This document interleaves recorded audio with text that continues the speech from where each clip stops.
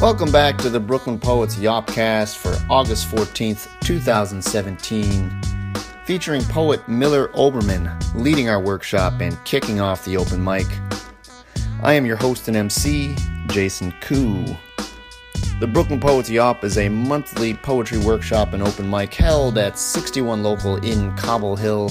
That's at 61 Bergen Street off Smith Street, close to the Bergen Street FG stop.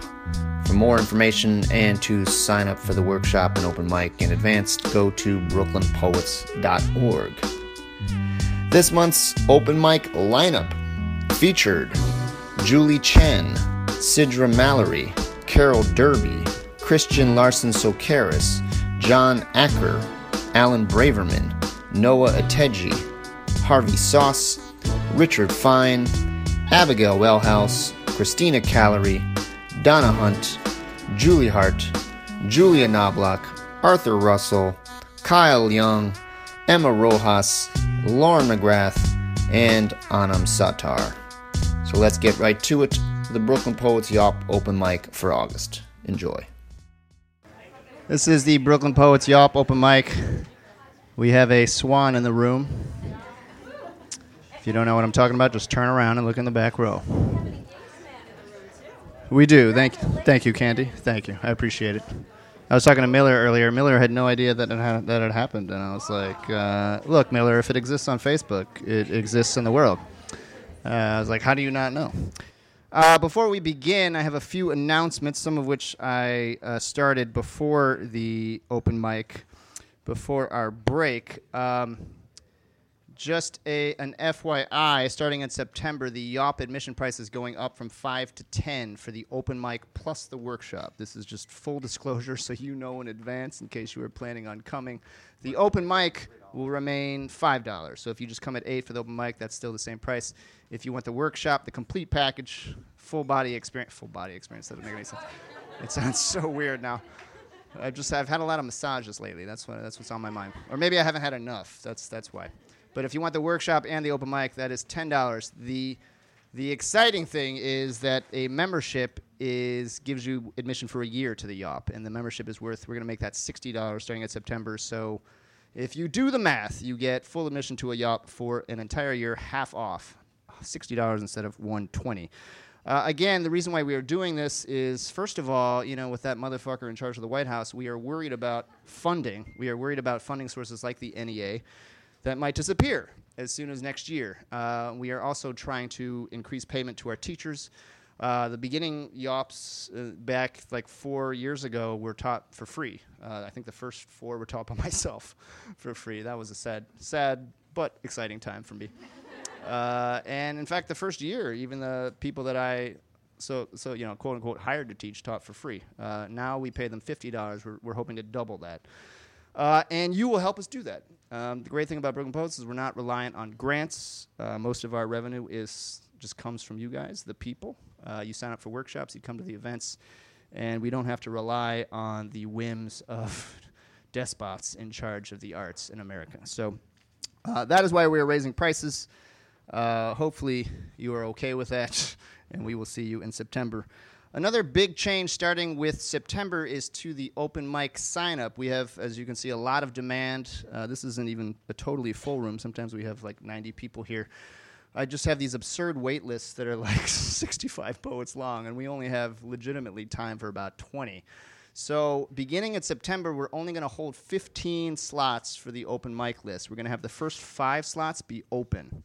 Right? And that means basically whenever you show up, if you show up here early, if you're first in line, you can just sign up for the open mic. You don't have to sign up in advance. And the entire wait list will be open. So no more will I get emails from people who find out they're on the wait list saying, actually, I have something else to do. I can't make it that night. Total silence. I'm not sure you follow my pain. What happens is I tell someone they're on the wait list and they respond, actually, shit, I got something to do. I can't make it after all. And I'm like, why did I email you? So that won't happen anymore because now if you're on the wait list, you have just as much of a chance as everyone else to get on the open mic list. You just have to show up here really early. And hopefully you'll be here for the open mic, for the workshop, which is what we want. No, it'll just be run the same. It's just only 15 people can sign up in advance. Whereas in the past we had 20 slots for the main list, and then we had the wait list. Now we've got 15. You can still sign up in advance for those 15 slots. After that, the first 5 slots are open, and then the whole wait list is open. Right? So basically, if you show up early, you've got a good chance to read, even if you don't sign up in advance. Like people like Arthur, who's probably signing up right now. So, and again, that is really the best way to get on the list. It's nice to sign up early. If you sign up like at the end of the event, you will probably be first. So that's a good thing to do. I'm going to get to the main announcements very quickly. We do have fall workshops beginning the last week of September. The early registration deadline is September 17th, which is the day of the Brooklyn Book Festival. Our fellowship application season is open as well. You can apply to take a workshop for free. If you win a fellowship, we usually award between 4 or 5, maybe sometimes 6 fellowships. Okay, enough of this. Enough talk of money and all this crap. How's everyone doing? Hi. That was probably an appropriate response for the state of the United States of America right now. How's everyone feeling about Charlottesville? Anyone know anyone there? I mean, Miller we know is from there. Really? You're from there too, Laura? Yeah, I grew up there. What's with all these poets I know from Charlottesville? Maybe you guys are the problem. Yeah. No, I'm just kidding. Totally put you guys in the spot. If you haven't been to the Yawp open mic before, a few ground rules. 1, you get 3 minutes max on the mic. And basically what I'm doing now is I'm limiting you to 2 poems. Because some of y'all are like, I got 3 poems. And it's like 7 minutes. And you don't think I notice. But guess who edits the podcast afterwards and sees just how long you're reading for, all right? So if you read long, you will be getting an email from me. I know. Dread getting in trouble with Jason Koo. Yes, 3 minutes max on the mic, please. The reason why we do this is because we're not just about ourselves at Brooklyn Post. I mean, we love ourselves, really. But like Whitman, not only do we love ourselves, but we love other people. We love the community. So when you adhere to your time limit, you are loving the other poets in the room, especially the people on the wait list who are just desperate. Some of them are like desperate to read. They would kill you probably if they had a blunt object. So 3 minutes max on the mic. We do record the open mic as a podcast called the Yawpcast. You can subscribe on iTunes. That would be great if you would. I think we have like 2 subscribers, me and my fiance. So build that up for us. It really is. I put a lot of effort into this podcast. Last month we bought a lot of new audio equipment. Now it sounds amazing. It actually sounds like a professional job. I can see I'm clearly impressed with myself for this. So please subscribe. If you don't want to be in there, say you read and you don't want to be in the recording, you just need to tell me afterward. You can email me or just tell me in person. I can take you off the recording. Please speak into the mic. It's a little less important now that we have this good recording equipment, but about this distance is good. Don't read over here, or if you put the mic away, I'm probably going to just delete you from the recording because it won't sound that good. So don't do that. Just leave it here. Anything I'm forgetting? Oh, poem of the month. Every month. I'm so glad you're here. I basically forgot. I know. Every month we vote for Poem of the Month. It's decided by audience vote. The 12 winners of Poem of the Month over the past year compete for Poem of the Year at the December Yawp. So far, by the way, 2017 is definitely the year of the woman. Every person that has won has been a woman. So, God damn it for the women. Fuck you, Trump. Fuck you, Charlottesville. The women here rule. So, you men in here, maybe bring up your game a little. Not saying it's you. Maybe the audience just prefers the women.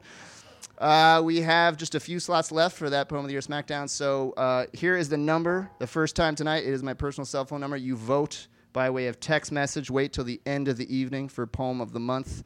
The number is 718-374-1953.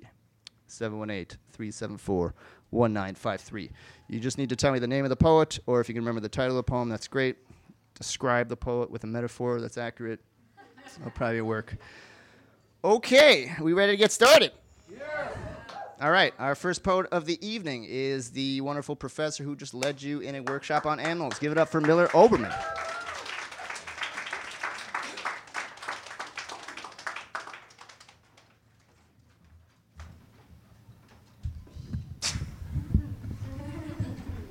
I hope one day to be as tall as Jason, but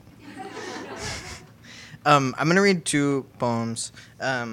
The first one I have never read, and the second one I have actually read a lot, but I wrote it in my head when I was driving home to Charlottesville a few years ago, so I feel I can't get around reading it tonight. The first poem is called The Sky Stone. In the field behind his town lived the Sky Stone. One night he curled around it, curved where it curved, lay in its coolness, fitted his hips to the damp place it met the earth. They said the ground under the stone was like other ground. They said the stone had been a star that came unstuck so long ago, all the trees it crushed came back. Their twirling seed puffs rolled off the crushed trees, rooted and grew. They said the stone was twice as big at first, but wore down over time the way windows are worn soft, beaten away by rain. But no ground is like other ground.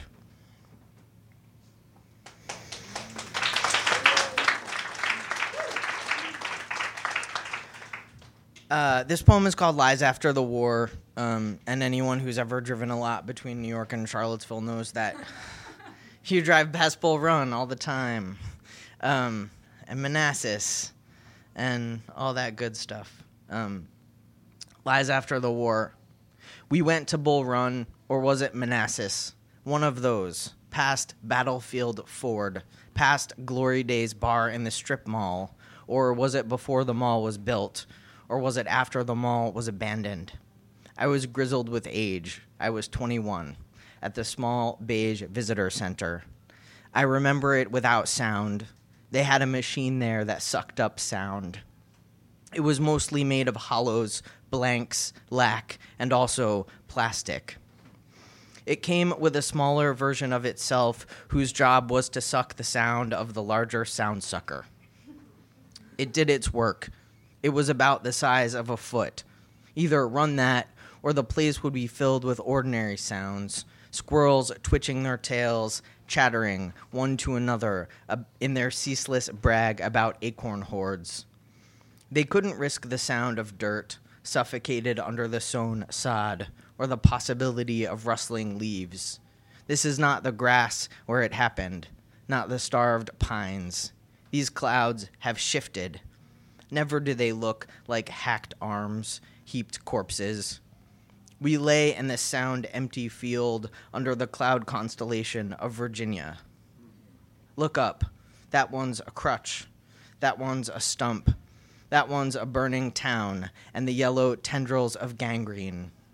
The air turned to ether. The ether was painless. It was all painless, I swear.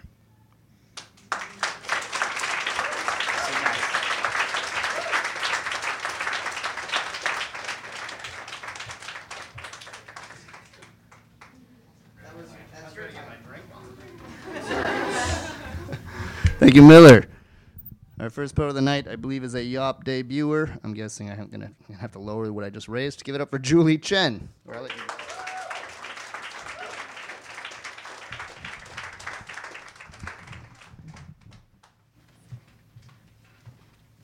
Hi, this is my first time here, and I'm nervous, but I'm here.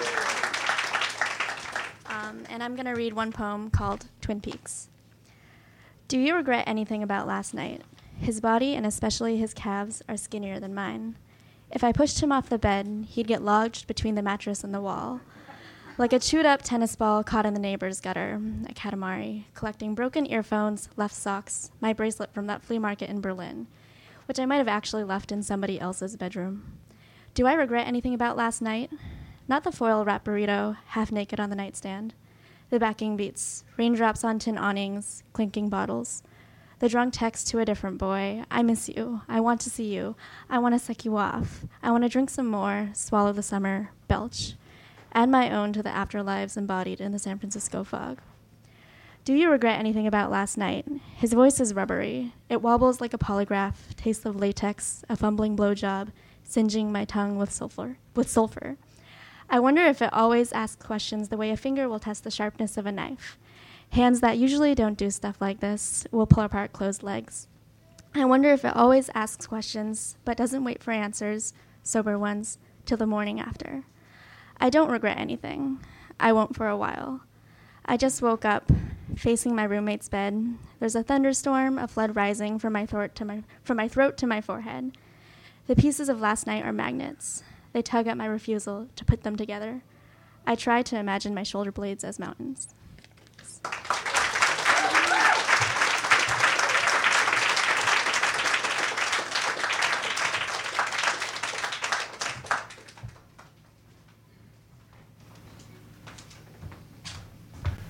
Apologize. I'm so inefficient tonight between poets.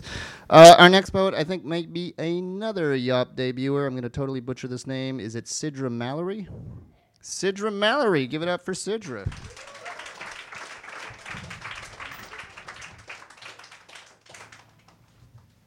Hi. Okay. This is a beautiful microphone. I came last month for the first time and I was just like, oh my God, that microphone. I sit on a big rock, try to listen. Water birds cry to each other, almost cat-like in their mews. Somewhere, a bagpipe pauses. A gull mimics the airplane heading south.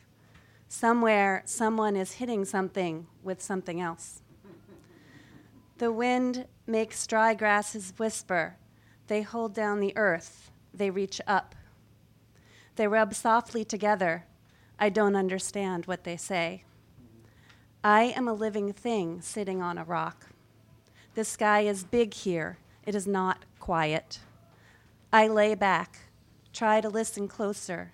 This, they say, this. What is my place in the world? I'm not sure. I think they are saying this.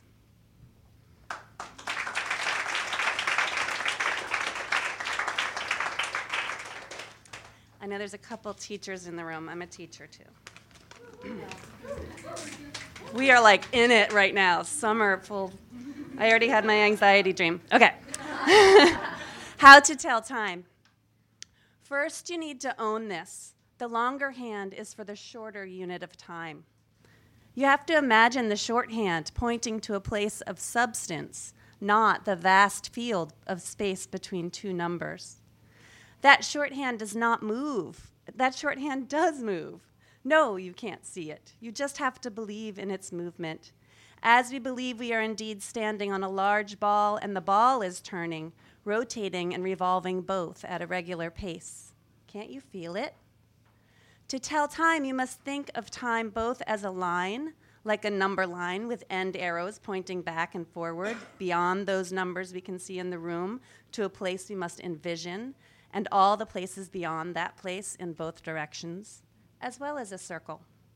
Yes, a circle, because in 12 hours, we will be back here at this same spot on the clock. The earth will have rotated halfway round. Can't you see? You always come back to the same spot. Here you eat your oatmeal. Here you fight with a plastic zipper on your coat. This is how you tell time. You need to name the points that are nameable.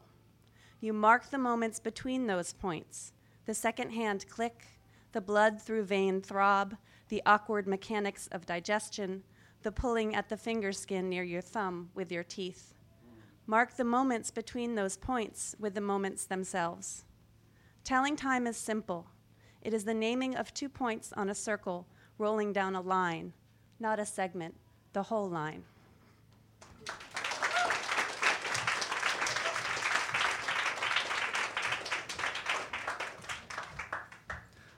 Thank you, Sidra. That was Sidra Mallory. Before that was Julie Chen. Next up is, I think, another Yawp debuter. It's really nice how these new poets, or poets that are new to the Yawp anyway, coming to the open mic. Give it up for Carol Derby.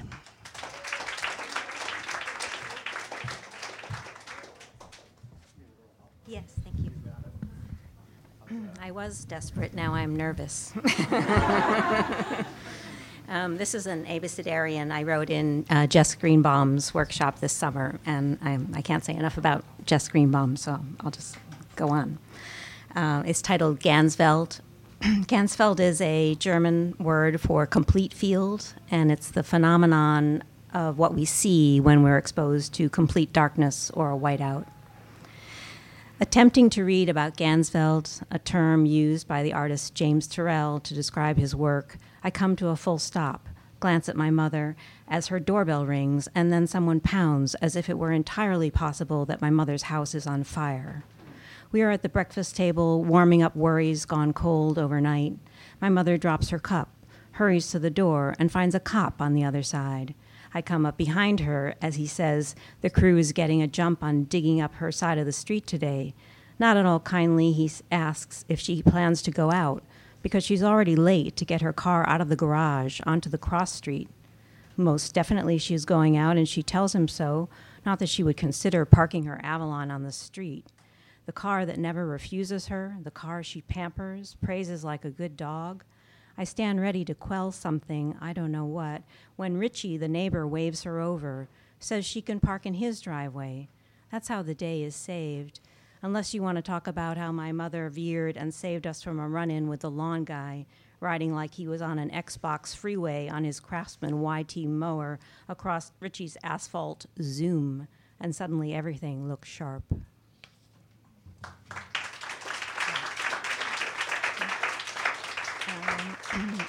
And a second poem. This I started 5 years ago when I moved to Fort Greene, and every storefront, or this one in particular, called up for something. Dive for it. Out the door and down the block, left on Carlton, right on Myrtle, I went to the threshold of the shop to watch them, the turtles in the 10-gallon tank. Something about the way their legs moved, like the blades of a fan after the power's been cut. No hurry to breathe, the bottom dwell, so little effort. My brother, disabled on land, he stays down forever, my aunt said, and he did bring us to stillness inside the thin walls of a backyard pool. His hair and swim trunks swayed like seagrass, his heavy limbs let loose, equal to the water. And in his lungs he kept it, the air beneath his hard shell, the lock at the base of his throat. I went down with him after the stone our father tossed. He came up, eyes closed. His dark lashes gathered to conduct the streams down his face, along the tendons of his neck, to pool at the clavicle he will one day break, battling with a fire door from his wheelchair, miles away from here, where I come up with the stone. I come up for air. Thank you.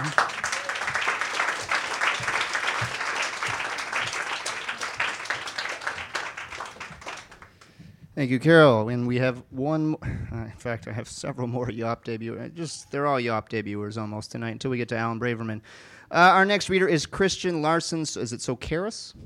Christian Larson Socaris. Give it up for Christian.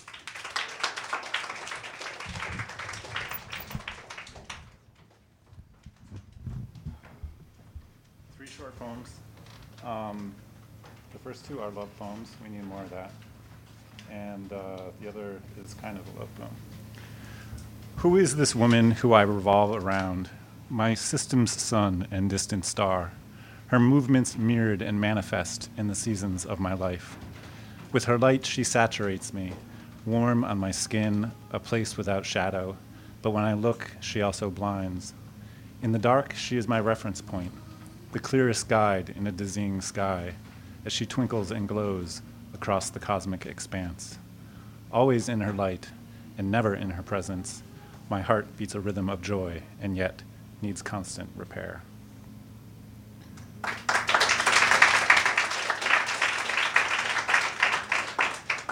My two most prized possessions are something she left me and something she left behind.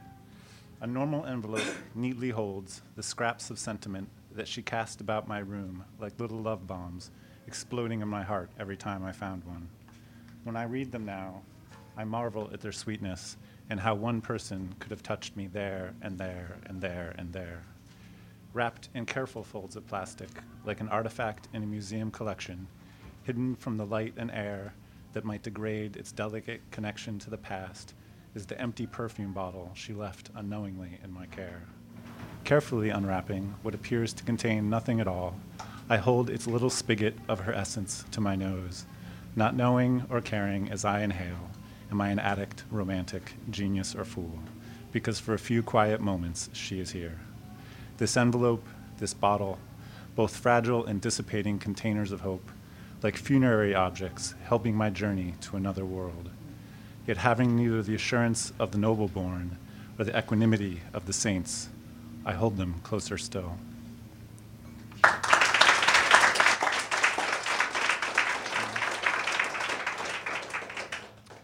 We hadn't meant to go out that night, but Tanya, visiting from Zagreb, was determined to pack as many nights of New York fun as she could fit within the confines of her waking hours. Already past 8, I powered through the listings of every small club in the city, pulling up videos and SoundClouds, a kaleidoscope of mediocre bands or great ones already on stage to play. Exhausting the postings that I could think to search, an hour having passed, I was reminded of one last place to try. Pulling up its website, describing its 3 small rooms and hourly shows, the last one I searched was an unknown woman with the poetic name Nabia B. Immediately, we were scrambling for makeup, shoes, and keys, with the urgency of people gathering their possessions for an evacuation. Rushing across the river like the water passing through it, unstoppably pressing toward the magic we had just heard through my laptop speakers.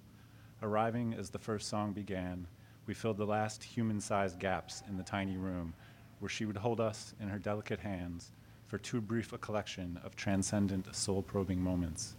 Overrun and at moments on the edge of overwhelmed by this small woman with a voice and song for the ages, we understood, once again, that this frustrating, grinding city is also a church where the world's most beautiful people come to pray.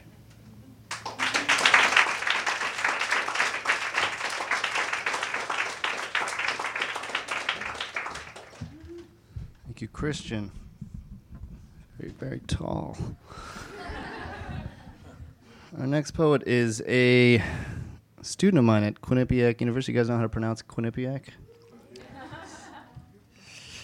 I'm pretty sure I don't, but it sounds right, which is the more important thing. He made the trip from Brantford, Connecticut tonight, so the one person that traveled farther than Arthur, probably. That's true. Right. I think she took a flight. That would definitely Did you take a flight? Yeah, that would take the cake, definitely. From Ohio, right? Did you wear the swan the whole way? I was like, did you have to take that off when you went through the security? Anyway, give it up for Brantford's finest, John Acker.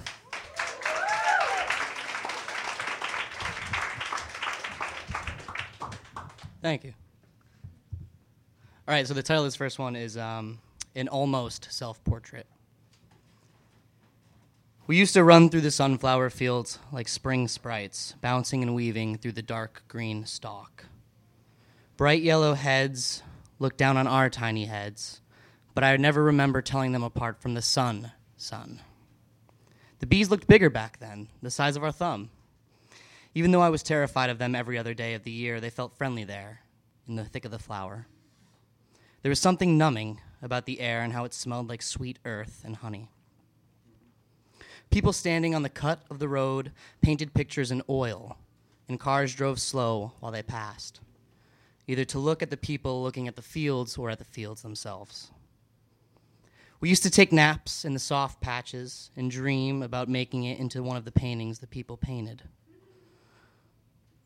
or maybe even into the frame on a wall, possibly somewhere where we could lay there forever.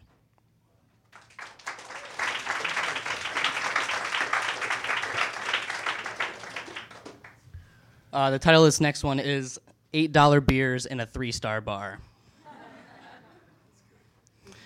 They said that poetry can be anything, so I turned mine into a katana and sliced my agony into pieces small enough to swallow whole.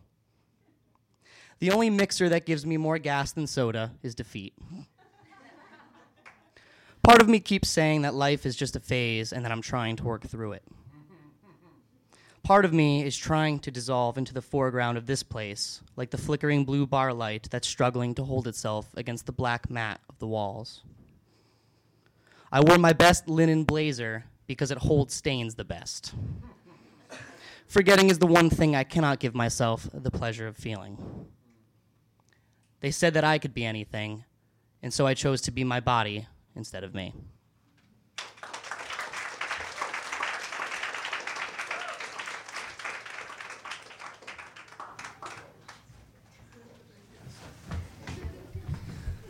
Well done, John Acker. You must have a good teacher. You knew that joke was coming. Ken Cormier, such an asshole. That's my colleague. The other one.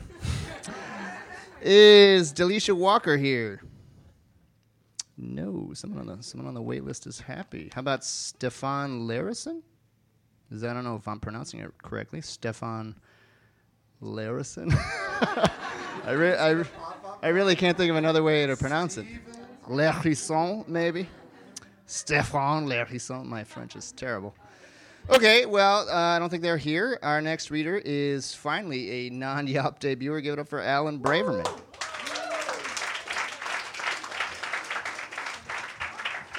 he's trailing a piece of toilet paper. Looking on my foot. Oy vey. Okay. Good evening, my fellow poets. My first poem is short and simply titled Intimacy. Both of us lying as one, a genetic exchange reduced to X's and Y's, a symbiosis of mind and spirit, transported to a portal where time and space have no parameters, an endless bliss in a primordial sea, a sight not charted, mapped, or surveyed, a mythological arena where reality can coexist. A bright sun emerges, neutering the body to preserve the psyche, an ethical dilemma in this guide for the perplexed.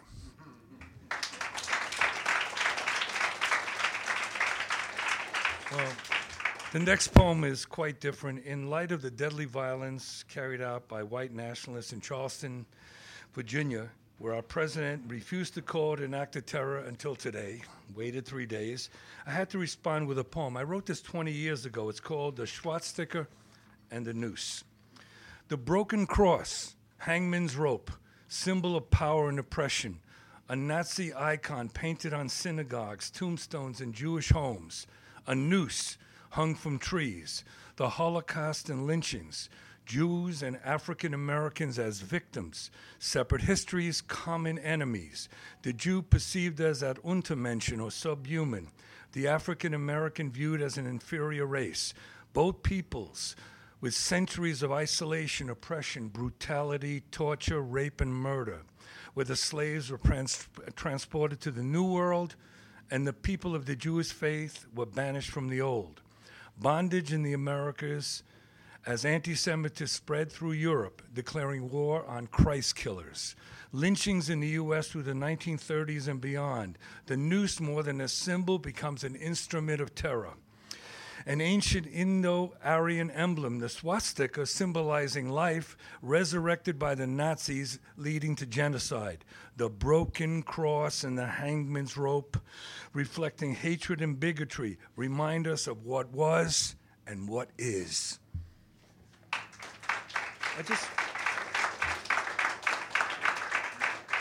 As a postscript to my poem, about 30 years ago, we moved into a house in Windsor Terrace, and I invited a close friend, female, African-American, came into our house.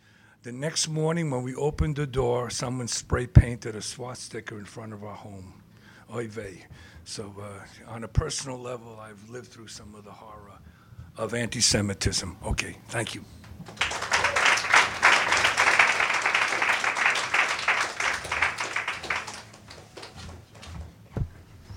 Thank you, Alan. Appreciate it. That was Alan Braverman. Before that was John Acker, Christian Larson-Socaris, Carol Derby, Sidra Mallory, and Julie Chen. Is Becky Torog here? Do you know her? I got into trouble last time. I don't know if you remember. Apparently someone was really mad that I didn't see her waving in the back. Yeah, and she silently resented me instead of telling me. But then somebody else sitting near her told me, it really is. That's true. Don't silently resent me. Just tell me you hate me. Our next reader, man, another difficult name, but so far I think I'm doing pretty well. So let's give it a try. Is Noah Ateji? That's right. Give it up for Noah Ateji.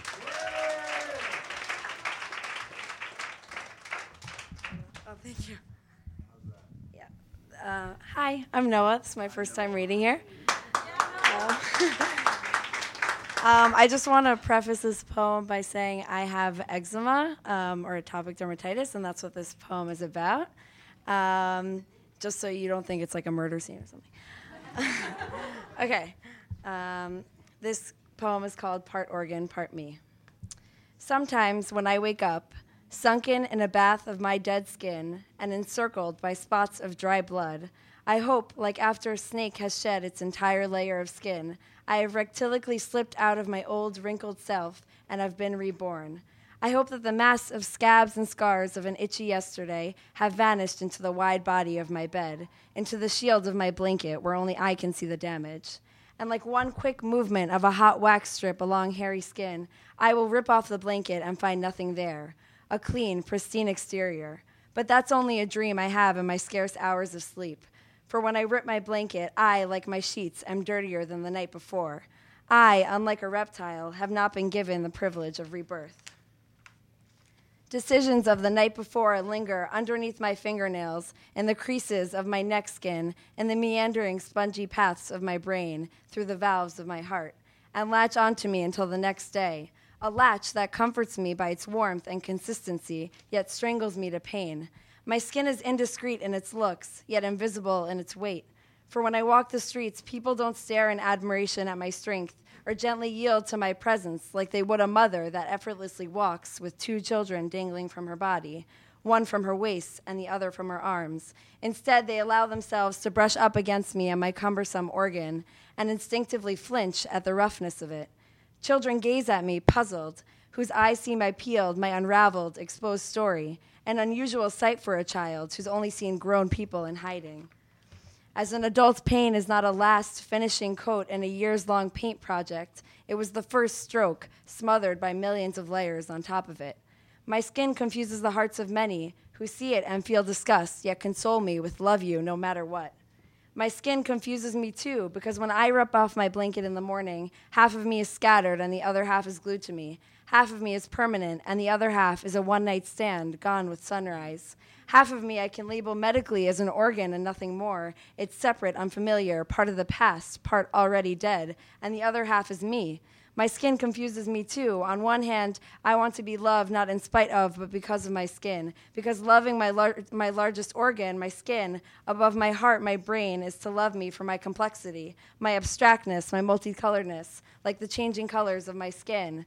My honesty, my storytelling through my scratches and sunken eyes. On the other hand, my stories are stories of pain, and my skin is not me. It's an entity that eats me whole, swiftly and unconsciously, like the whale ate Jonah. It's an ugly entity that I hope the man who will one day wake up next to me will look at when it's in my bed and feel blessed, not disgusted that my flesh peels so easily because it bears no importance, no permanency to the real beauty that's on the inside. So no, I am not a snake. I'm not either glistening like a newborn baby or decaying fully.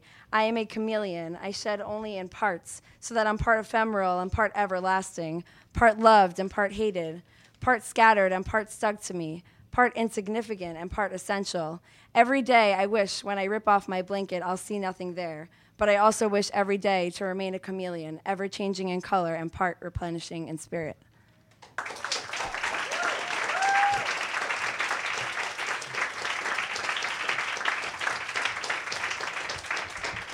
Thank you, Noah. Very impressive. I, too, have eczema. Sometimes. I've never written about it that well. In fact, I've never written about it at all. So, good for you. Our next reader is Harvey Sauce. Give it up for Harvey.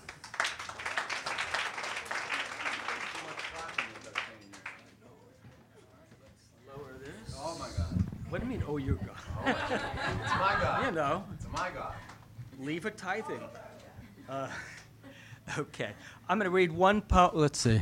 Oh, there we go. Now I feel like a torch singer. I'm going to read one poem before introducing or reintroducing an open mic series that I host at the Montauk Club in Park Slope in Brooklyn. There are flyers over there. It's the third Sunday of every month from 1 to 3. You'd be surrounded by stained glass and historic friezes. Just need interest. So come if you can. This one is called When We All Watched Dancing with the Stars. And if it had an epigraph, which it doesn't, it might be Neil deGrasse Tyson cautions when spacewalking, cross at the green and not in between. We are with you, Obi-Wan Kenobi, at least in Spiritus Mundi. Our sudden intake of breath that conjuring you dangling there causes a dip in air pressure over Bessarabia. As YouTube show you at the end of your tetherball memes go viral with the usual doubters and jokers typically seeing you as the ball. Ever so carefully you draw yourself in, one hand after the other, space waltzing with a toolkit for emergency repair, twisting and turning over the blue Danube. Astronaut Agonistes, an Argonautic Jason casting a look down to find Earth enchanting as Medea, perhaps thinking that your children are in peril, as aren't they always? The leak appears to be a small one, a pinhole, not a wormhole, survivable if you Lindy hop to it in the bellies of NASA engineers huddled over consoles, closely watched as newborns. Acid reflux navigates to where you are. Stars circle overhead, or is it just dizziness?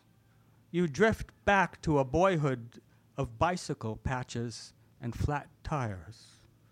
The world is dialed into a golden fleece beauty pageant of survival. Reality TV honchos consider pros and cons of additional summer programming, a season or two of Survivor space.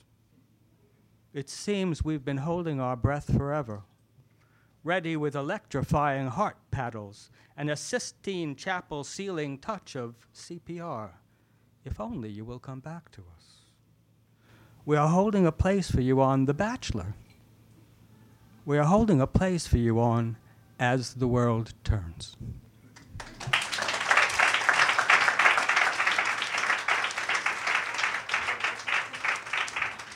Where's Jason? I'm right here. Thank you. Yeah, you never readjust it for me. I just realized that was like the first time. You're a big boy. Yeah.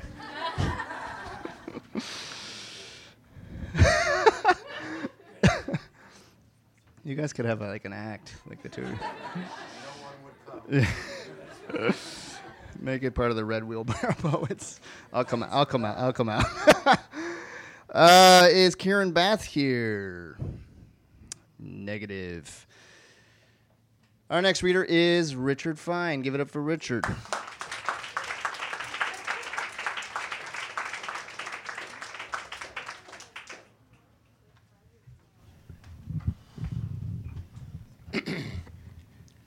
A 120 pages yet to go. Epigraph. To Jill, who couldn't finish the sci-fi novel Dune after 4 separate tries. Closing a novel before finishing it is just damn rude. Sure, resting your eyes or singing along with the radio or a short hajj to the refrigerator for a sardine and peanut butter sandwich is to be expected. But slamming the cover shut, never to reopen it, never to pick up where you left off, to leave the author forever in a tongue-tied lurch, ready, no dying, to finish that tale, but forced to leave the rest of his or her immortal epic forever untold, is simply bad manners. How would you like it if during a climactic denouement of your most passionate plot, your reader, the reader right before your eyes, jumps up to see if he forgot to put pickles in his grocery list?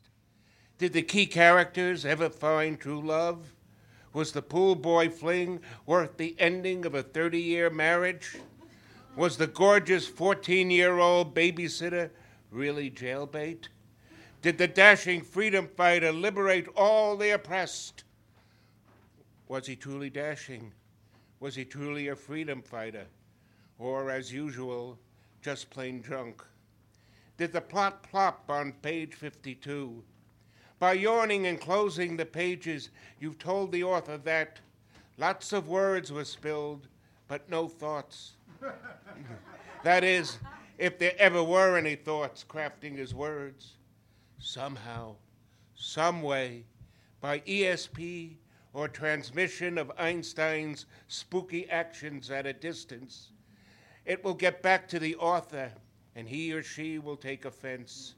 Sure, blatant honesty can be cruel, but that's why etiquette and faint praise were invented. Closing a novel before finishing it is just damn rude, even if you keep forgetting or no longer care whether it was on page 34 or 117 that the Sandman quietly turned your page.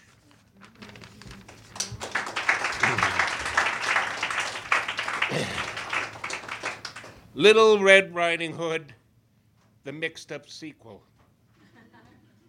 The town criers cried my story for a gold piece a cry, and minstrels got bagfuls of coins from the crowds.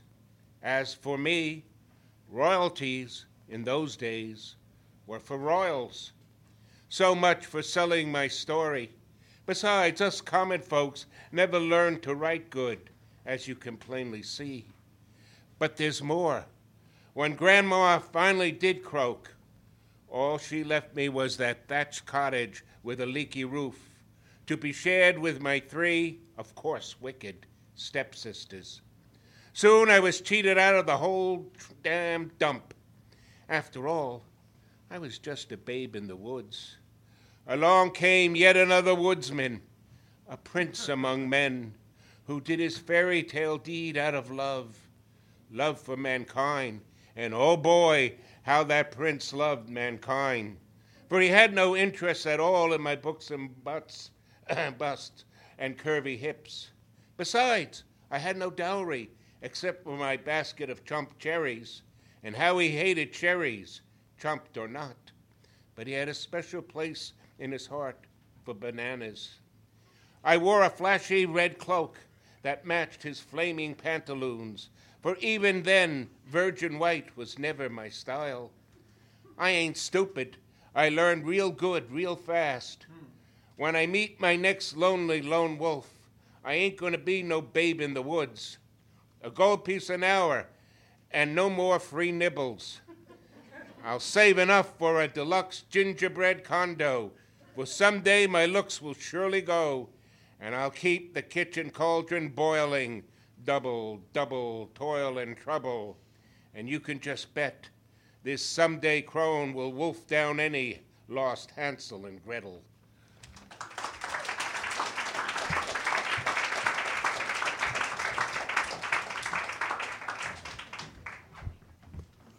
Thank you. That was Richard Fine. Before that was Harvey Sauce. Before that was Noah Ateji, Alan Braverman. Our next reader is a very fine poet. She is in the Brooklyn Poets Anthology, which is for sale in the back. $5 up, $5 off. I said $5 off, which doesn't make any sense. Give it up for poet Abigail Wellhouse.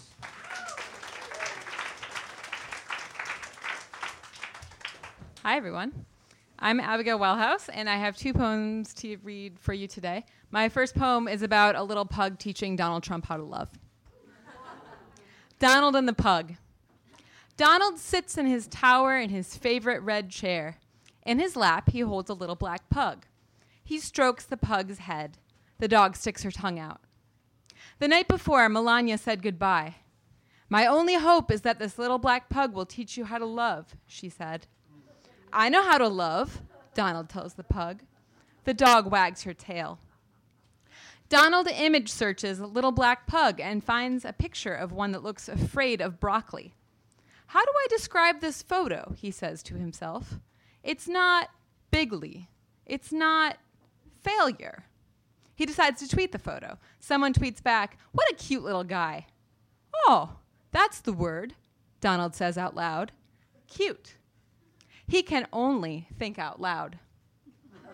Melania emails him an article about how black dogs are less likely to be adopted, partially because people are worse at photographing them. "Sad," says Donald aloud. He prints the email. Donald looks at the dog in his lap and waits for a feeling.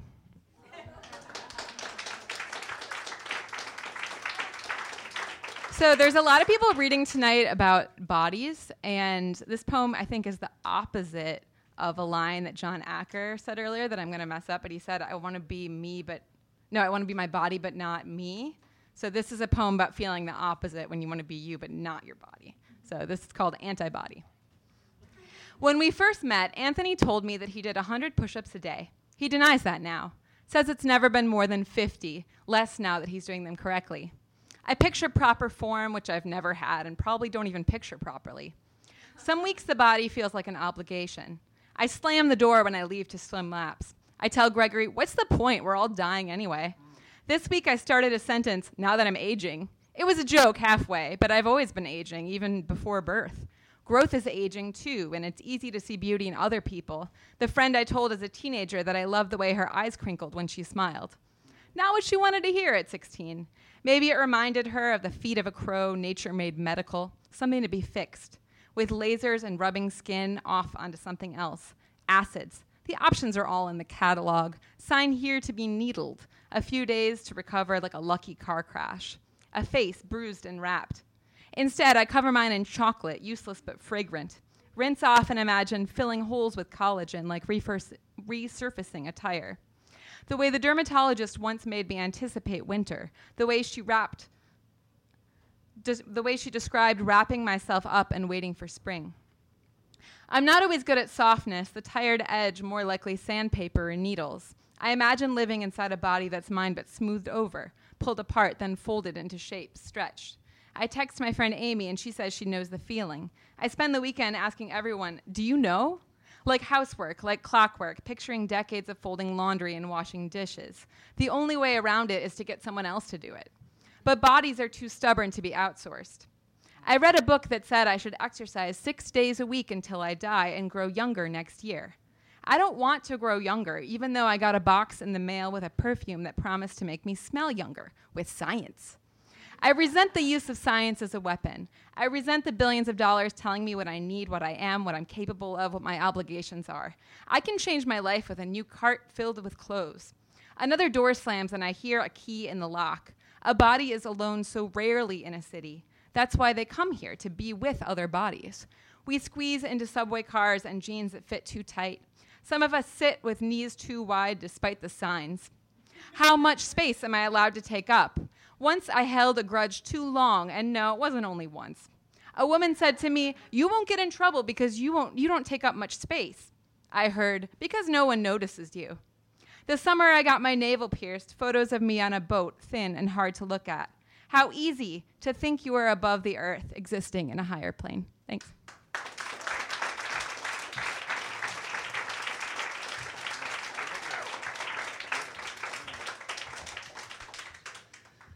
Thank you, Christina. You can see why she's in the Broken Poets Anthology. Oh, sorry. I'm reading the name of the next poet. Sorry. Abigail. You can see why Abigail is in the Broken Poets Anthology. That's fine. Totally fine if you do that. By the way, did you notice that the poet, I think the poet before you or a couple before said Spooky Action at a Distance, which is the name of Gregory Crosby, her partner's chapbook, right? Yeah. I thought that was... Yeah, this is like a moment we're having. Yeah. Hopefully now you're on my good side now. Anyway, our next poet is here from Detroit. How many of you saw that Detroit movie? I saw that Detroit movie on Saturday. You know what I'm talking about? The movie? It was great, but very painful. I texted one of my friends about it. He was like, you saw that today? Are you crazy? Anyway, it felt good to get on my race rage in one day. But Detroit has other nice things. And give a warm welcome to Christina Callery.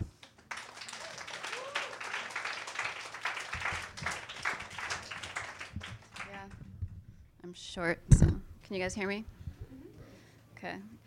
I'm going to read an old poem, and this is kind of a found poem because basically I just came across a headline one day, and I knew I had to write a poem before somebody else got to it first.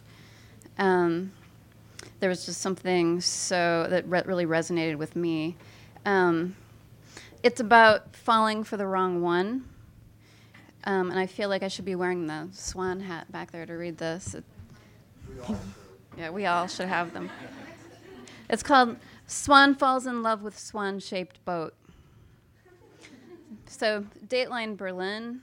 A swan has fallen in love with a plastic swan-shaped paddle boat on a pond in the German town of Munster and has spent the past 3 weeks flirting with the vessel 5 times its size, a sailing instructor said Friday. He's not half nuts, this German swan, to love something so near the actual you might squint from shore, squishing sand beneath your toes to see its broad white belly part the shining green. Neck angled always toward the clouds, deflecting every antic of its frenzied mini-suitor. This happens, right? Who among us with a single red corpuscle hasn't dug in and waited the whole doomed thing to its conclusion, wanting some chill beauty to paddle its slow turn toward us on the man-made lake? In your case, not a Munster tourist boat, let's hope, but more like the narcissist with lovely eyes and a voice to unzip things to, or the one that cut the right profile but sank like a Petoskey stone. But still, in spite of tear stains, sucker punches, fist to the glass jaw, the dumb heart beats and tries again. See, there he goes, beak agog and hissing at the rival birds, wings spread to seem more menacing, black-webbed feet paddling frantic through the algae. Then night sets, and a silver moon beams down on bird and boat afloat alone, and in the pale light, looking for all the world, like the shape of love. Thank you.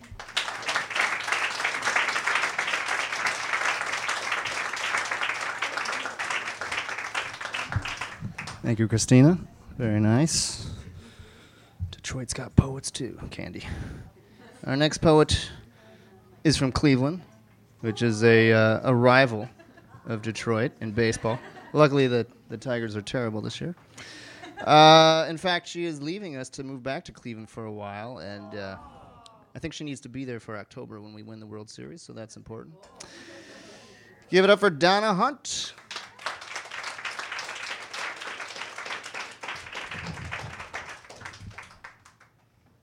Thanks. Hi, I'm Donna.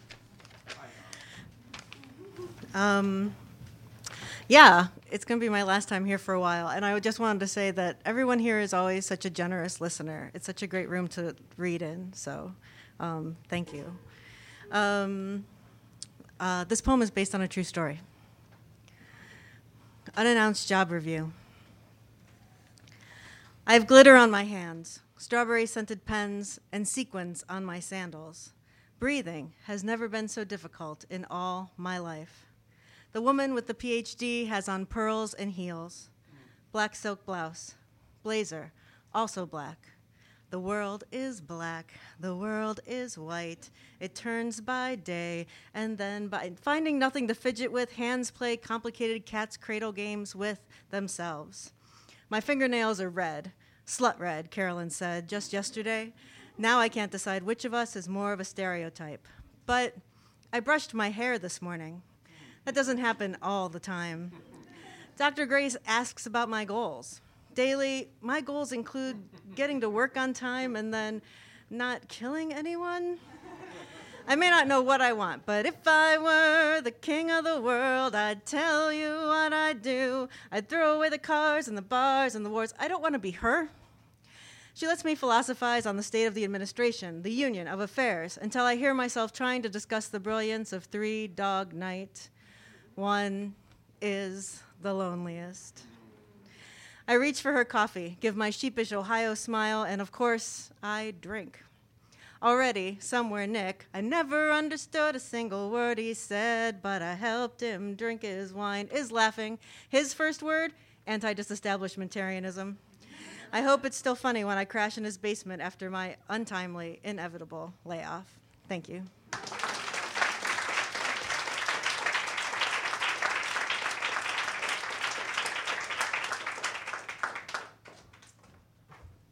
Thank you, Donna. We'll miss you.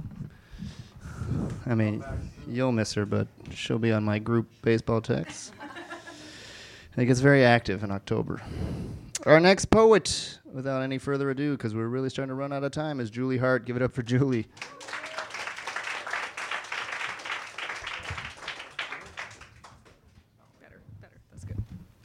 So I'm lucky enough to have taken Millard's class and already written a poem about my mother. So, but of course it's already been workshopped, so don't think I just did this now. Okay. My mother is a tardigrade. She can withstand such temperatures, pressures, radiations, go without food or water for more than 30 years, then rehydrate, forage, reproduce. Though not extremophilic, she may as well be. She hangs on. She is still friends with her best friend from high school, with people I consider problematic, people I would have given up on, people I have. My mother has survived 6 pregnancies, 4 live births, 2 ungrateful daughters who moved far away to live their own lives. She is directed ventrolaterally, while her hind legs are used primarily for grasping the substrate. Her rhabdomeric pigment cup eyes are blue, but one has a brown spot on its edge. Her sensory bristles are sensitive, artificially curled. She and her sisters wish they were parthogenic. Eggs left inside her shed cuticle attached to nearby moss. Her young are born with their full complement of cells, then, by hypertrophy, each cell enlarges. She has molted now at least 11 times. My mother has survived despite her children's colic, croup, crankiness, cruelty, even unto laughing at the ball at the end of her nose, her not reading French, her Sears Roebuck modeling pose. My mother is a tardigrade. She has been reported in hot springs, at the top of the Himalayas, under layers of solid ice, in ocean sediments, at the bottom of bogs. She can suspend her metabolism, entering a state of cryptobiosis.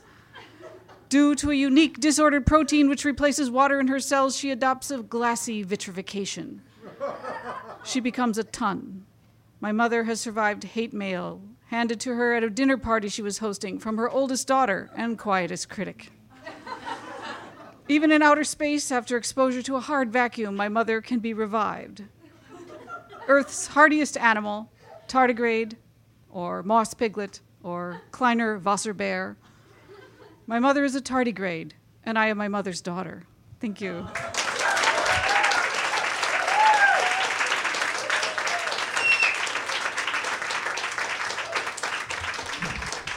Nicely done. That's Julie Hart. Julie Hart is a former Yawper of the Year. If you don't know what that is, ask Arthur. The poet before that was Donna Hunt, and before that was Christina Callery, Abigail Wellhouse, Richard Fine, Harvey Sauce, Noah Ateji. I'll go over the whole list at the end of the open mic. We are, I think, at the hour mark, so at this point, I really ask everyone to limit themselves to one poem. Make it your best poem, otherwise we will be here until we need to go to bed, Candy. So we just can't have that. I gotta go home and watch New Girl, so. Our next poet is the Poem of the Year winner. Sorry, not the Poem of the Month. She was Poem of the Month winner, and then she won Poem of the Year in 2016. Give it up for Julia Knobloch.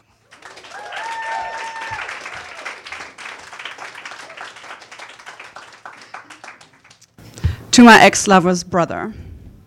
I know, I send you too many emails, too many and too soon. Please bear with me one last moment. Let me explain why I was so gung-ho at the prospect of becoming friends with you. Gung-ho, you see, was a new word I learned from your brother, number 3, when he told me to not attend a show to which you had cordially invited me. My brother's so gung-ho about his music, he should ask me before inviting you. I didn't go. gave him space or time or both, thinking that in due course I would go to different concerts, art exhibits of a younger brother, astro happenings of yet another, or maybe meet the sisters too. No. Although one entire year went by in which I cooked and cared for him, gave him a place to stay for free, he swore he had run out of money, I stayed locked up conveniently in my southern Brooklyn closet, his go-to secret kept at both arms' length, though cry and sleep he didn't mind. And when I asked, why don't you want me to meet your other siblings? Why won't they ever come for dinner? He answered, nothing. I know I waste your time, invade your space.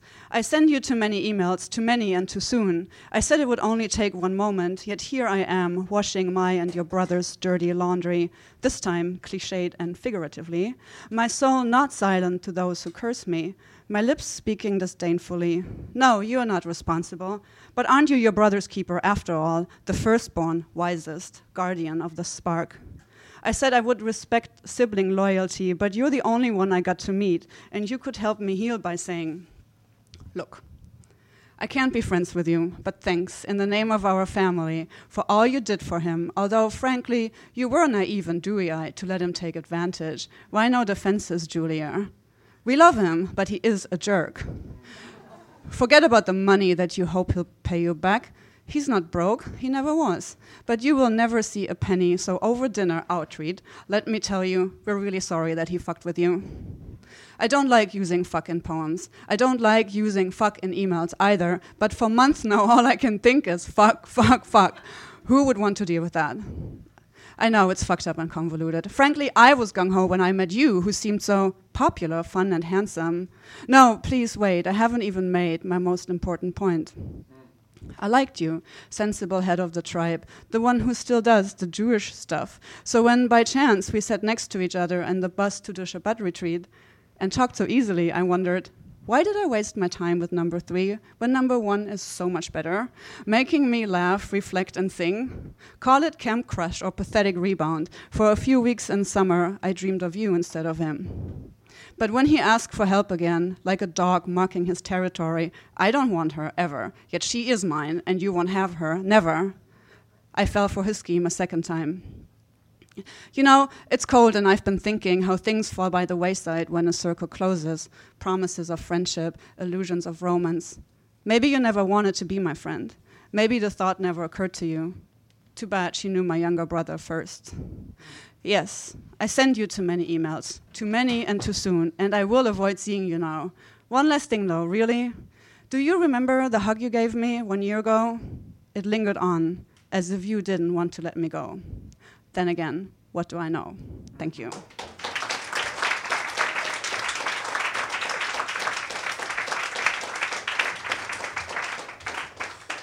Thank you, Julia. Well done. As I like to say, what do I like to say? Fuck that guy. Thank you. Isaac Myers, everyone. That's so good. Our next poet is the Yopper of the Year for, what was it, 2006? That was 2016, right? It seems like ages ago. Give it up for Arthur Russell.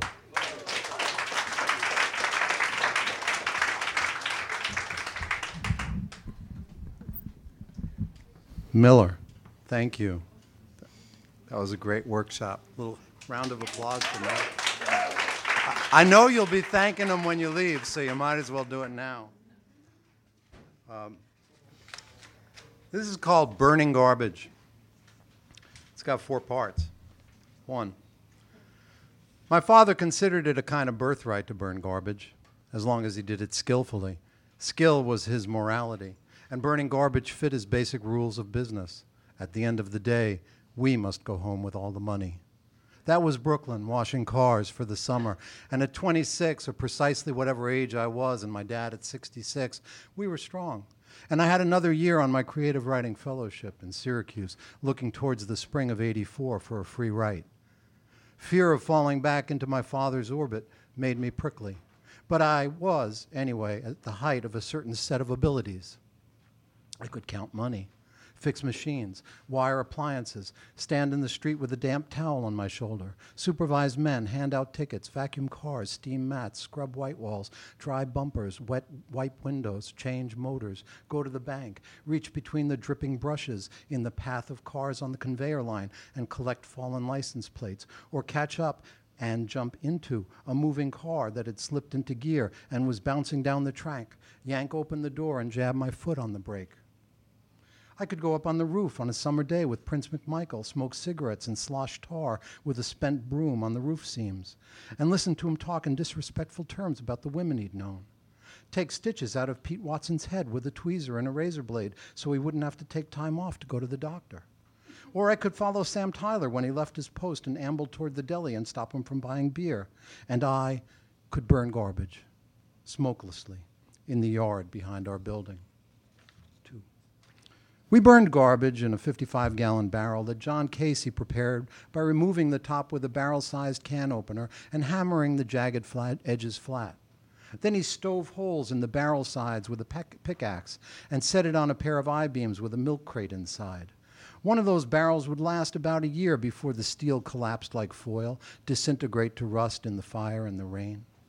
Casey was a big-boned, white-haired, rosy-cheeked, mostly toothless Irishman of the old school, and another time I'll tell you about how he wasted his astonishing big-boned youth and lost his wife and nearly died of alcohol in that self-same car wash yard until he saved himself. For now, I'll say he collected the garbage from the trash cans with a hand truck, newspapers mostly, coffee cups, whatever, wet it down with gasoline and lit it. On a good day, with a good fire, the garbage burned so hot and fast, the people whose houses backed up to the car wash yard would see no smoke. The flames would seem no more than the heat waves surrounding Omar Sharif as he approached from a great distance in Lawrence of Arabia. But Casey didn't sort the garbage right. He'd dump it in the barrel even if someone's old car mats were in the mix. And the flames responded with a brilliant green and deeply photogenic resinous yellow color and thick black nauseous smoke that the world would see in news reports from Haiti. When my father saw the smoke from his office window, he, who had taught me my skills, sent me out to fix Casey's work. 3. I was excellent at fire tending, excellent at mats, excellent on vacuum, steam gun, window spray, side window, back window, checkout, cashier, and driver. And I was happy in that little corner of the yard, feeding customer tickets, newspapers, lunch bags, and magazines to the flames, staring down into the barrel, feeling the heat on my face, the hairs on my arms crinkle, smelling them shrivel, jabbing the fire from above or stirring it through the pickaxe hole with a length of rebar for a poker. I studied how the smoke would run the length of tiny corrugations in smoldering pieces of cardboard, like little chimneys within the conflagration, or how moisture sweated out of pages from the glossy magazines, and how quickly the fire would accept new material. And to keep it hot, I squirted gasoline from a ketchup bottle, and the flames would scale the stream of gasoline and try to enter the bottle. That happened once. I stared down into those flames in summer and winter, whenever time permitted me the luxury of doing Casey's job. And I felt in my little garbage fire all the contentment that other men feel at their crackling campfires a dozen miles from the nearest hiking trail in the foothills of the Bitterroot Mountains. Because the Bitterroot Mountains are someone else's mountains, someone else's car wash, and this one was mine. 4. My father and I were standing in the yard watching the garbage fire one summer afternoon when he told me he was thinking of selling the car wash. He'd been in that corner 40 years, and he knew my future lay elsewhere, and he was going to turn his attention to finding a buyer. And his voice had a tone less certain, not diminished, but gentler, that I wouldn't hear again until his final days. Like we were sitting in a mostly empty bar with a ball game on the screen above the liquor bottles, and the kind of friend a guy would be came sideways from his comments on the pitcher.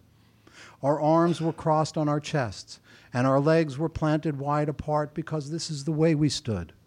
And there was a damp towel over my shoulder because there was always a damp towel over my shoulder. And a car, I think a Lincoln, pulled up at the entrance, and we watched Sam Tyler give the man a ticket. And I said, I could finish my classwork and come down and help you in January. And just like that, on the strength of nothing more than the intimacy in his voice, I had agreed to give up my utterly free semester, to come down from Syracuse and wash cars with him. And I did it without him ever asking, because I thought that he had.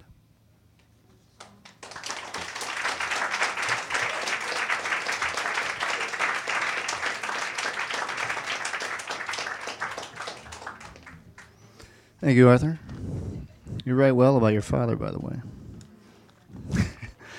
I meant that like as a joke, but also a compliment. I don't know why that's a joke. It's really not a joke at all. We're on to the wait list. I'm going to try to get to 4 of you. I'm sure you're teetering with anticipation. By the way, great crowd. This is impressive. In fact, this whole section is amazing. You're all still here. Although I do think some people left, and then some people filled in. Anyway, you're still a great crowd. I don't need to qualify it. You're still here. It's almost 9:30. Don't leave now. Now that I said that, and I can see people. I can feel people packing up. Don't pack up. Our next reader is another Quinnipiac All-Star. Just some brilliant students of mine at Quinnipiac. Give it up for Kyle Young.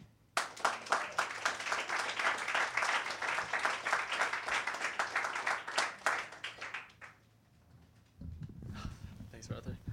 Has anyone here ever had Pocky? Yeah, like it's like a long, thin wafer stick dipped in chocolate. Yeah. It's something you really can't find unless you're at an Asian supermarket. And dating a white girl, I get the opportunity to show her a lot of things for the first time. And so I got to introduce her to Pocky for the first time. And a couple days later, she went to an Asian supermarket to try to find Pocky. And she called me afterwards and said, yeah, I couldn't find it, but I noticed the second I stepped in, everyone stared at me, and then I kind of butted. I was like, and you realized that you were different than everyone else? Yeah, I know the feeling. So this is a poem that I've been meaning to write for a while now, and that phone call kind of prompted me to finally write it. So, Jason, Asian Americans in the audience, is for you. Notice how that's less than 10 people. Yeah.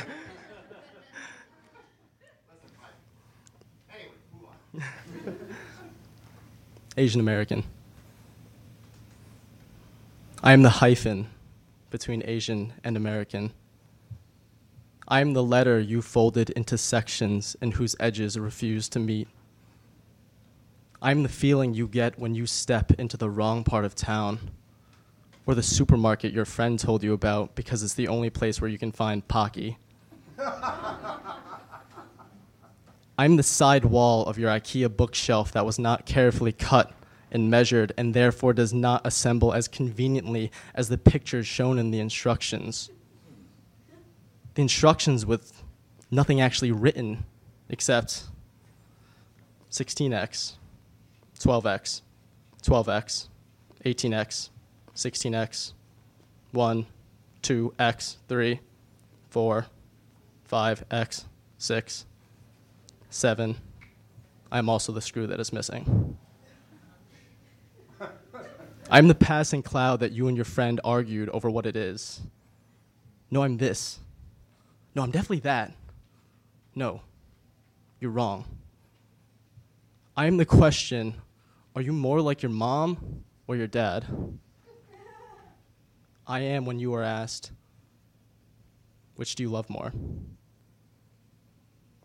I'm a mirror shattered in the shape of a Rorschach test. I am the superhero with a full face mask. I could be Batman. I'm a tree that was cut down and had his name changed to wood. I am your next door neighbor. I am your daughter's boyfriend. I am the guy you mistook for an Uber driver, and the guy you mistook for a Yale student rushing for your fraternity, and the guy you mistook for your friend from California who you thought moved to Connecticut and insisted on taking a picture with because we look like we could be twins. I'm the forgotten line in every poem. I'm the breath between each kiss. I'm an opposable thumb and ambidextrous. I'm the key beside the closed parenthesis, if that's what you want me to be. But I am much more than that. Thank you.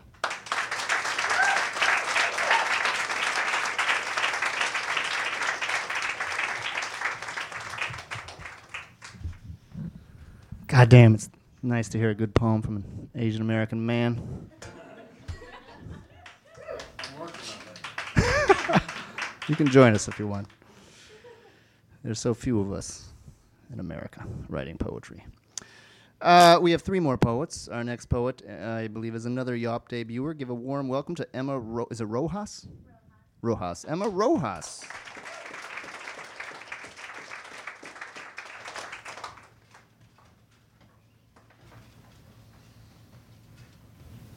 Too hot? Yeah, I think so. Thank you. How's that? I think that's good. I will keep this really short and sweet. This poem is titled Pie. The work is done, so we eat blackberry rhubarb pie, savor the flaky bits, enter a sugar-crystalled bliss. When life is hard, remember this, aroma from the oven, the scent that whispers before the timer shouts, the pie is done. This is the kind of love I love, cooling the counter so the butter won't melt, rolling in layer after layer, a slow maceration sizzling, time and heat transforming, till ignorance becomes understanding and every bite is bliss.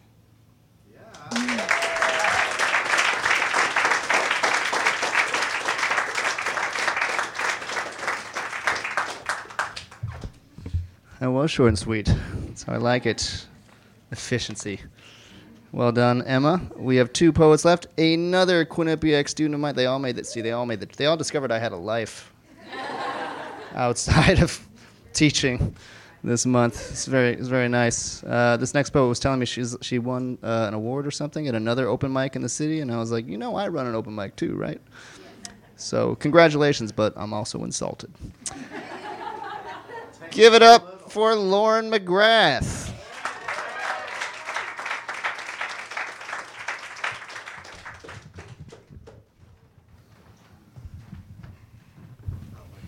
Yeah. I didn't win. I said I got into the second round, but he doesn't read his emails properly, apparently. I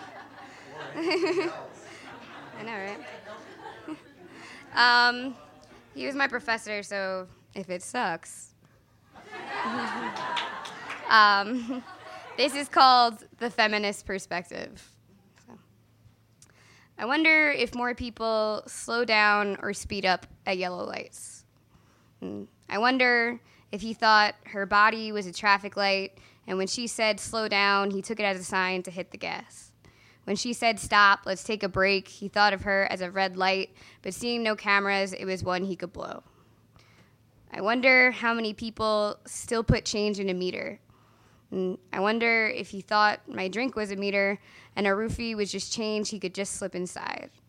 If my friend hadn't noticed I was missing and carried me away, what else would he mistake for a meter, and what else would he try to just slip inside? Sometimes when guys look at me, I think they see a gas station, somewhere to stop off, pump twice, and then go to their actual destination. I never understood why men punch walls when they're angry. Doesn't that hurt your fucking hand? And I wonder if he hurt his fucking hand when he tried to punch down the walls that my friend created through her skin. I'm tired of making shitty metaphors to explain that women are not objects. In my freshman year English class, my 90-year-old professor looked at me for the 100th time that semester and asked if I could speak on this from the feminist perspective. And for the 100th time that semester, I heard the boys in my class laugh and groan and hit the desk. And each groan they made sounded like the groan my bones made when my friend collected them from the man who promised to take me home and make me feel all better. And each laugh they made sounded like the dry, scratching scream my friend had made when she recounted her rape to me. Each time they jokingly hit the desk in frustration, I saw the way she beat her stomach and pulled at her hair as if she didn't want to be in a body that he too had been in. I wanted to scream that I wasn't seeing things from a feminist perspective. I was seeing them from a human one.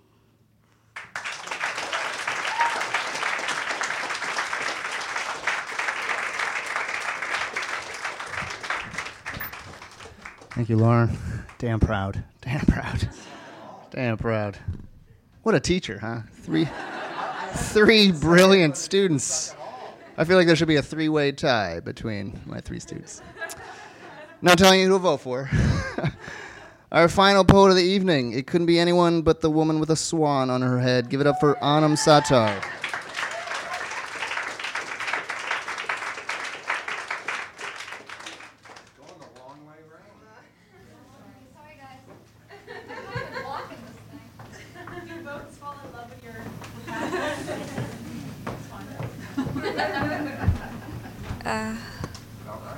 Can you lower it a bit? I can.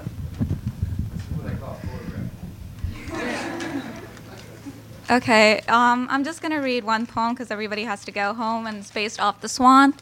I want to thank Jason, though. That was very sweet of you. Thank you so much for letting me read. Okay, The Courtship. The bashful lady swan tucked her head underneath her wing as the cob glided with such grace on the rippling water that she thought he had descended from the heavens, for he surpassed all the other oafs in their mating displays. She finally gathered up the courage to fly out to him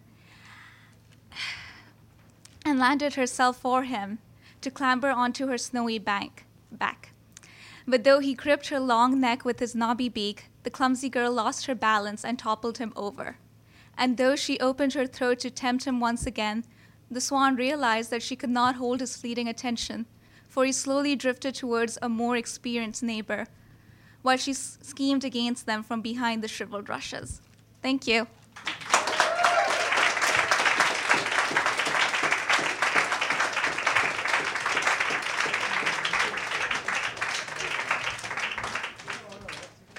All right, thank you.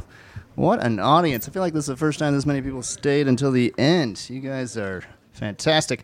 So to review, to vote for Poem of the Month for August, we had 19 readers. We didn't get to the 20th, unfortunately.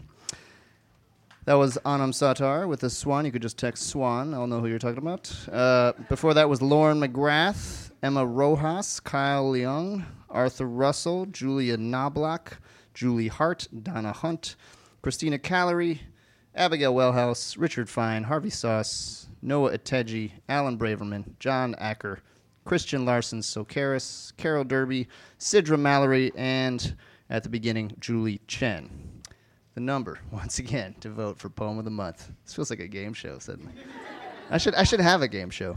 718. 718. I do have theme music, Arthur. Come on. In my head, you know. 718-374-1953. 718-374-1953. If you happen to forget that, just email me. You could also talk to me, but it's easier to do things digitally, really, than in reality these days, as you know. 718-374-1953. A couple last announcements. Next week, in fact, 7 days from now, this Monday, back in this very same room, we have our summer workshop showcase, which is our group reading celebrating our students and faculty from our summer workshops. It's personally my favorite event. Our teachers personally introduce our students, and they read, our teachers read, and it's a really good time. Free to the public, so if you want to come to that, come to that. It starts at 7 o'clock. We have a reading on September 8th, which is not at 61 Local, first time in a while. A new building in Bushwick has just opened called 100 Bogarts, a really fancy arts building right across from Roberta's. So it's like you get good pizza, come to the event, and we have a really special lineup. Nicole Seeley, Emily Skillings, and all the way from Minnesota, Dana Smith will be reading for us. If you know his work, he's pretty amazing, so come out for that. I'm just done making announcements. I wanted to say something about Isaac Myers' journal. Isaac Myers, this gentleman right here who knew what I said, fuck that guy, just started a journal called, is it Curlew Quarterly? That's what you call it? Curlew Quarterly, which I, in fact, am in. It's not why I'm talking about this, but you will benefit from it if you look at it. It's for sale in the back. It's a really fantastic new journal that not only publishes work by creatives in Brooklyn, but incredibly interviews those writers and takes photographs of their apartments. So it's a really fun journal to we don't really read journals, as we all know. We like to leaf through them. So if you like to do that instead of reading, you will really like this journal. Not to say that you shouldn't read it. You should. But if you're only going to leaf, this is the journal to buy because there's some amazing photographs taken of different people's apartments in Brooklyn. It's a really interesting journal. One of the most original that I know of today in Brooklyn. We do have the anthology for sale in the back. Swag, 20% off. That is it. I am done. Our next job in September will be led by Anna Bazicevic. That is how you pronounce her last name. Come out for that. That is a Brooklyn Book Festival bookend event. We will see you then. Good night.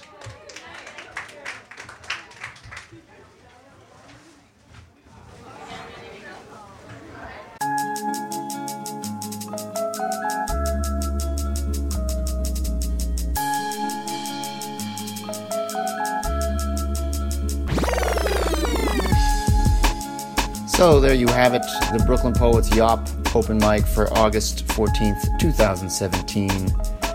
Thanks again to Professor Miller Oberman for leading our workshop and kicking off the open mic. Congrats to Lauren McGrath, one of my Quinnipiac University students, for winning August Yop Poem of the Month for her terrific poem, The Feminist Perspective. Lauren has earned a spot in our Poem of the Year Smackdown on December 11th. That's the December Yop. She'll go head-to-head against the other 11 winners of Poem of the Month over the last 12 months for coveted Poem of the Year honors. Our next Yop comes your way on September 11th. That is a Brooklyn Book Festival bookend event. The workshop will be led by new Brooklyn Poets professor Anna Bozicevic, so that's definitely one you should come out to. For more information and to sign up, go to brooklynpoets.org. We hope to see you there. Be well, screw the white nationalists, screw Donald Trump, and have a very good day.